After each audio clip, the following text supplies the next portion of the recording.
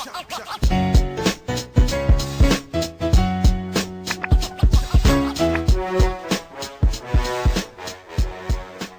to another episode of the Hoop Talk podcast by fans for fans. I'm Ryan. There's my guy, Jalen. What's up, everybody? This podcast is where we discuss all things basketball, so expect a lot of hot takes, debates, and a true display of basketball knowledge. Let's get right into it. Our topic today is our continuation of our NBA draft analysis series, and today we're going to talk about the Indiana Pacers. The Indiana Pacers only have one pick in this year's draft, and it's the 54th overall pick. So, Jalen, with a selection this late in the draft, what do you think the Pacers are going to do with this pick? So I think the biggest thing is, they can't afford to, just swing at anybody this late. They obviously need to go for somebody who can be a bona fide rotational player off the rip. And unfortunately, they kind of have a lot of positions they have to address. I mean, they still will have TJ Warren and Malcolm Brogdon on the books. Victor Oladipo was up for question, even though there's been a lot of rumors around him being potentially traded. We'll talk about that a little bit later. He's a guy that we expect to be on the roster moving forward until proven otherwise. Obviously, Domantas Sabonis is a guy who's pretty much certified himself as an all-star caliber forward at the power forward position, and really his only issue was just that he was injured going into the playoffs. I think the biggest wild cards here are the fact that Miles Turner has been on the books for a minute as a guy who could potentially get moved on from. There's been a lot of talk about him and Domantas being each other's kryptonite on the floor when playing at the same time. Also, outside of that, they really don't have great depth at the positions that really matter the most. I mean, Malcolm Brogdon is the lead point guard, but after that, it's Aaron Holiday and TJ McConnell from the 76ers. I'm sorry, you just really can't really build off of that. And although the Holiday brothers, Aaron and Justin, are both, coming into their own in terms of, being a little bit of a brother duo off the bench in this league, it's not really going to cut it. And it really doesn't help that they also don't have their coach yet. So with no coach, no true direction in regards to two of their more centerpiece players in terms of Victor Oladipo and Miles Turner, I think they have to swing for the fences on a guy who can instantly bring something to the team off the rip, or just has crazy upside. I mean, obviously at 54, it's rough. So the positions of need here are obvious. It's either you need another point guard, or you need to tackle someone at power forward who you feel like fits the bill enough to take the spot of a Miles Turner, but can also warrant a better chemistry situation in terms of playing alongside Domantas Sabonis. Because honestly, if you can't get a player the caliber of Miles Turner, or at least a little bit lesser, that can play with Domantas, then you might as well just keep Miles Turner, because his talent will outlast anything that you can get at 54. So it's interesting that you bring up upside and potential, because I think if Indiana keeps this pick, I think they can go with a guy like Skylar Mays at 54 from LSU. This is mainly because I believe that there's a chance Victor Oladipo may not be on this team next season. And I think they need somebody who they can plug into the lineup and make them an instant scorer. I think Mays has been a solid player at LSU last season. He put up 16 points, 5 rebounds, 3 assists a game. At 6'4", 205 pounds, I think he has some solid size for a combo guard. He's also really an all-around athlete, a great all-around athlete. I think he's solid on and off the ball, whether it's driving to the lane or creating his own shot, or even finding somebody off the dribble. I think what I like about him the most, though, is that he doesn't try to do too much on the offensive side. As a defender, I think he makes it really difficult for others to create their own shot. I think he's a very patient defender. He also tries to get to the ball and cut off as many passing lanes as possible. And I think he would be a good choice considering that there's a chance Victor Oladipo may not be there, like I said earlier. In terms of replacing Miles Turner, I feel like they can go with anyone in this draft. But again, I think having only one pick, it puts you at a disadvantage in terms of which positional hole do you fill out first? What positional hole do you fix first? And I think that's the biggest issue right now for Indiana. I mean, simply putting it, I mean, the three guys that I would have went with if we were talking about either addressing the guard position or addressing power forward would easily be. I'm gonna start it with Jay Scrubs out of JUCO, junior college prospect, 6'6", has all the kinds of measurables that has that intense upside that I mentioned earlier. I think the biggest thing with him is just the fact that like he's a wild card. I mean, he's projected to go undrafted. He's a guy who has all the measurables in the world to be at bare minimum a bench scorer that has the fill out to have defensive prowess. The next guy after that would probably be Peyton Pritchard. I mean, having a microwave scorer off the bench who can actually facilitate and run the offense is huge because Malcolm Brogdon, his health has been a concern since Virginia. I mean, to be quite frank, since college, Malcolm Brogdon has been a guy who struggled with injuries. And I mean, it took him 4 years just to, really establish himself all the way from his last year in college to now in terms of really coming off as a dynamic player for them. His deal from Indiana, I think it was money well spent. I don't think they should regret picking him up, but that injury concern, I mean, it's something that you have to keep an eye out on. And somebody like Peyton Pritchard, he's almost in a similar realm as Malcolm Brogdon is, 4-year player that essentially does all the things you need him to do, at least in terms of playing pure point guard. Now, defensively, there's questions on that one in comparison to Malcolm Brogdon, who can strap him up when necessary. But in terms of being able to actually run an offense, it's Peyton Pritchard all day. He's probably one of the better guards in terms of running an offense besides Cassius Winston. I just don't think they're going to get Cassius Winston at any type of 54. You got to be smoking something real good to think that he'll fall that low. And then the third person, honestly, on the list, and I mean, it's a toss-up as to if he even gets that far, but Reggie Perry out of Mississippi State at power forward is automatically the next bucket to me. I think if anything, shoot, give that dude a chance. 6'10", 250, 20 years old, so he's still young to build around, has defensive potential. He averaged nearly a block and a half a game in his sophomore season. He's a guy who can float around to the perimeter a little bit, but I think that he can actually leave that to Domantas Sabonis, who showed he's got a little bit of a Jimmy from back there. And the main thing is, if Domantas Sabonis can handle things from the outside, this dude shot 50% from the floor and averaged 17 points per game. And he actually averaged 20 points per game per 36 minutes. The only concern really with him is just the fact that he could turn the ball over a lot for the position he plays. He averaged nearly three turnovers per game.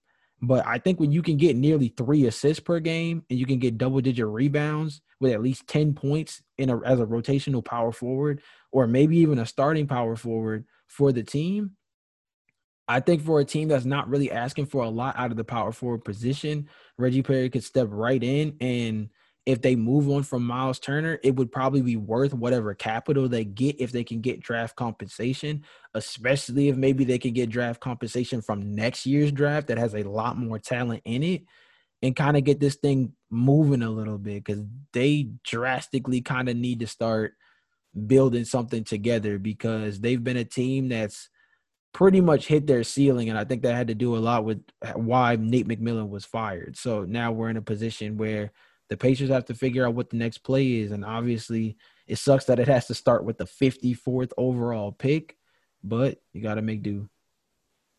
Well, I mean, I've kind of said this already, but I've always said that they were a middle of the pack team. And because they fired their coach, now I think it's their opportunity to either decide where they go next.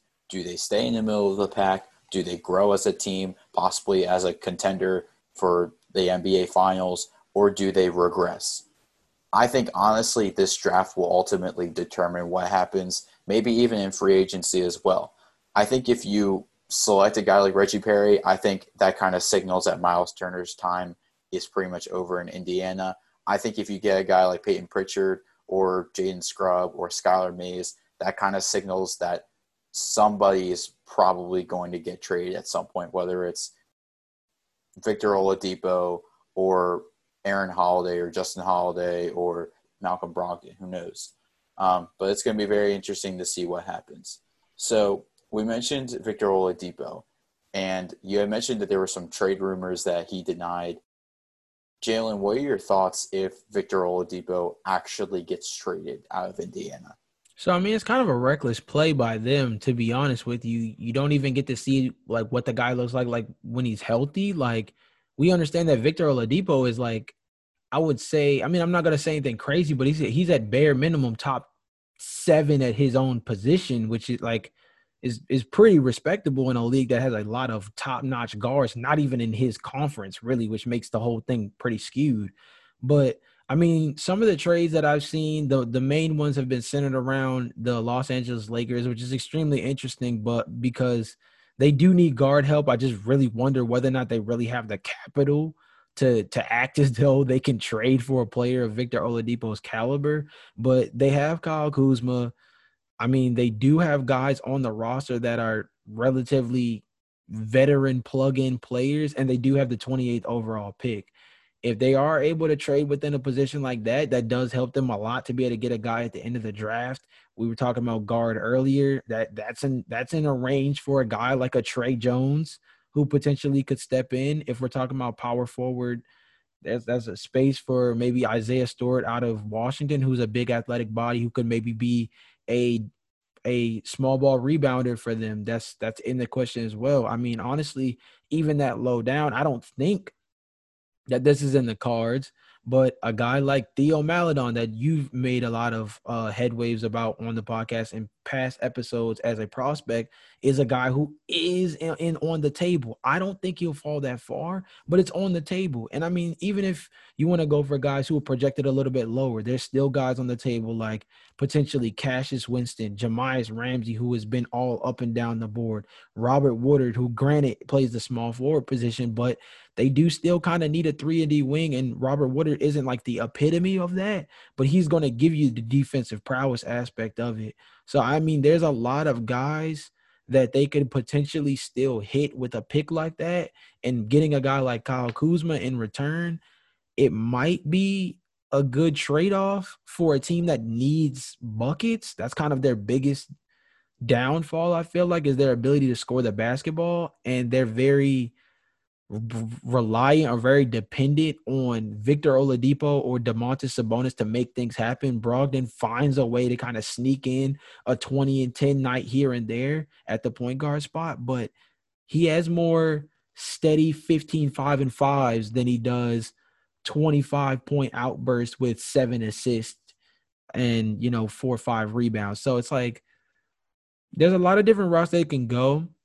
I think the biggest thing is with Victor Oladipo in the draft aspect of things, they have to go for teams that have a respectable first round pick. I don't think the Lakers at 28 is a good one. If you want me to just be personally, to make a personal preference, this is not a situation where I think that you reach out to the Celtics the way we've mentioned beforehand. Victor Oladipo does not really fit on this Celtics team, and I don't see why they would pick up the phone.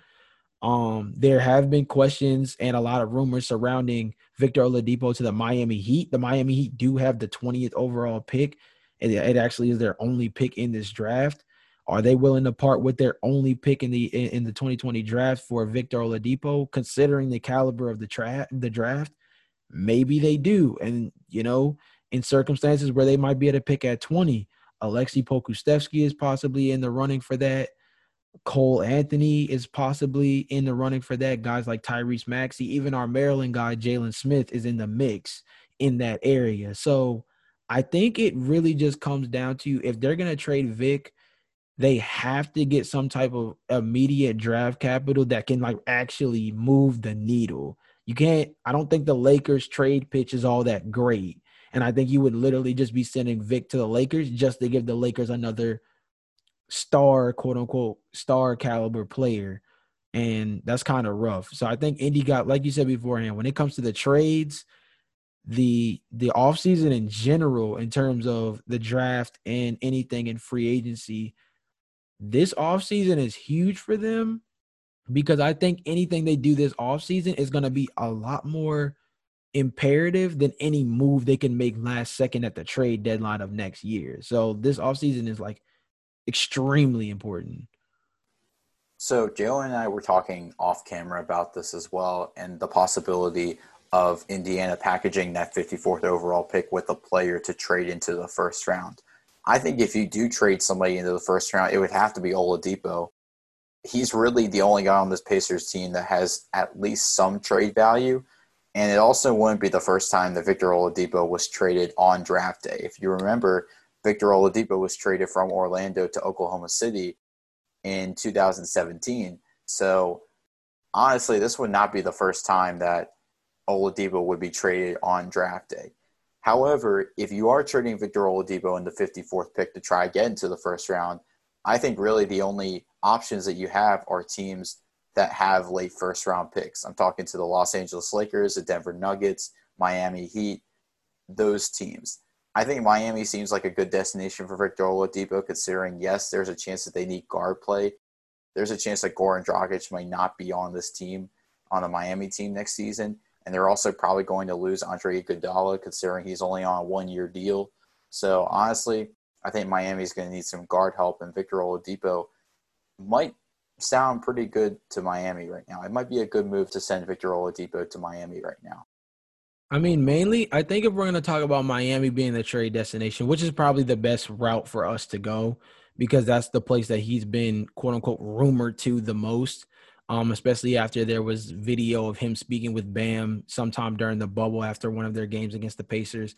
I think the big thing with Indiana is I don't think you're going to command a guy like Tyler Hero or Duncan Robinson in a trade transaction like that.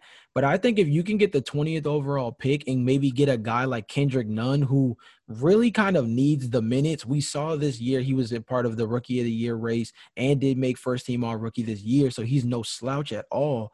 But he's a guy in the playoffs that he pretty much got played out of the rotation. Let's just be honest about it. He got played out of the rotation. And even in game 3, in that game that they won, he was floating around with 4 or 5 fouls before that game ended. He's not a guy who, come playoff time, I think is somebody you can rely heavily on. And I think if you're going to trade Victor Oladipo, it's weird to say this talking about Vic, who's like around 25, 26 years old.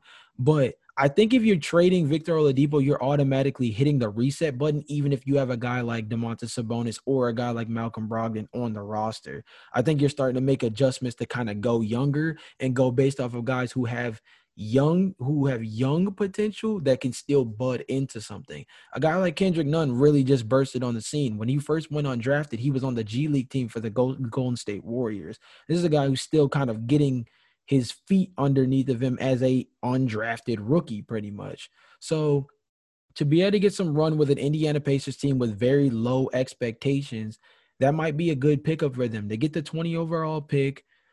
I guess you could potentially throw in one of the rotational players that they have on the roster. Who that would be is kind of a huge question in terms of where you would want to go. Is this the time where you part with a guy like Derrick Jones Jr.?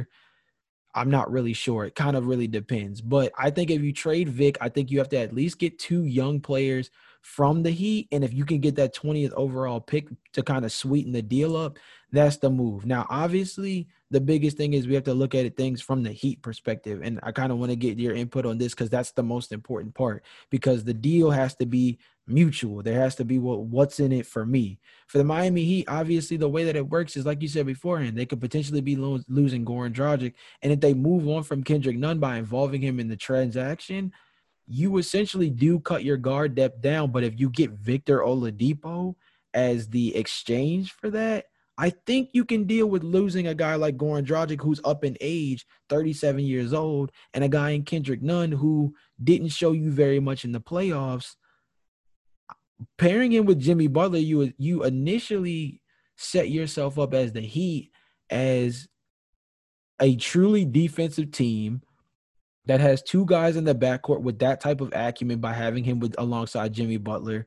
And it kind of embodies the overall mold of the Heat in terms of Victor Oladipo being a scrappy player that can play both ways, which pretty much this Miami Heat team has about 4 or 5 of those kind of guys who can give you great offensive production nightly while also being able to hold their own on the other side of the court. So if we're going to keep it a buck, I think Indy probably should be calling the Miami Heat's phone, but I think that has a lot to do with what kind of deal they think they're going to get. Because I think anything less than the 20th overall pick, Kendrick Nunn and someone else, is automatically a phone call that even as Indiana, I would probably hang up the phone early.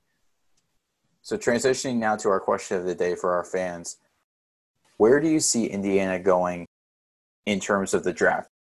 This has been a great episode today on the Hoop Talk podcast. Of course, make sure when you subscribe to us on Apple, you rate our podcast 5 stars and subscribe to us wherever you get our podcast. We'll see you guys next episode. Peace.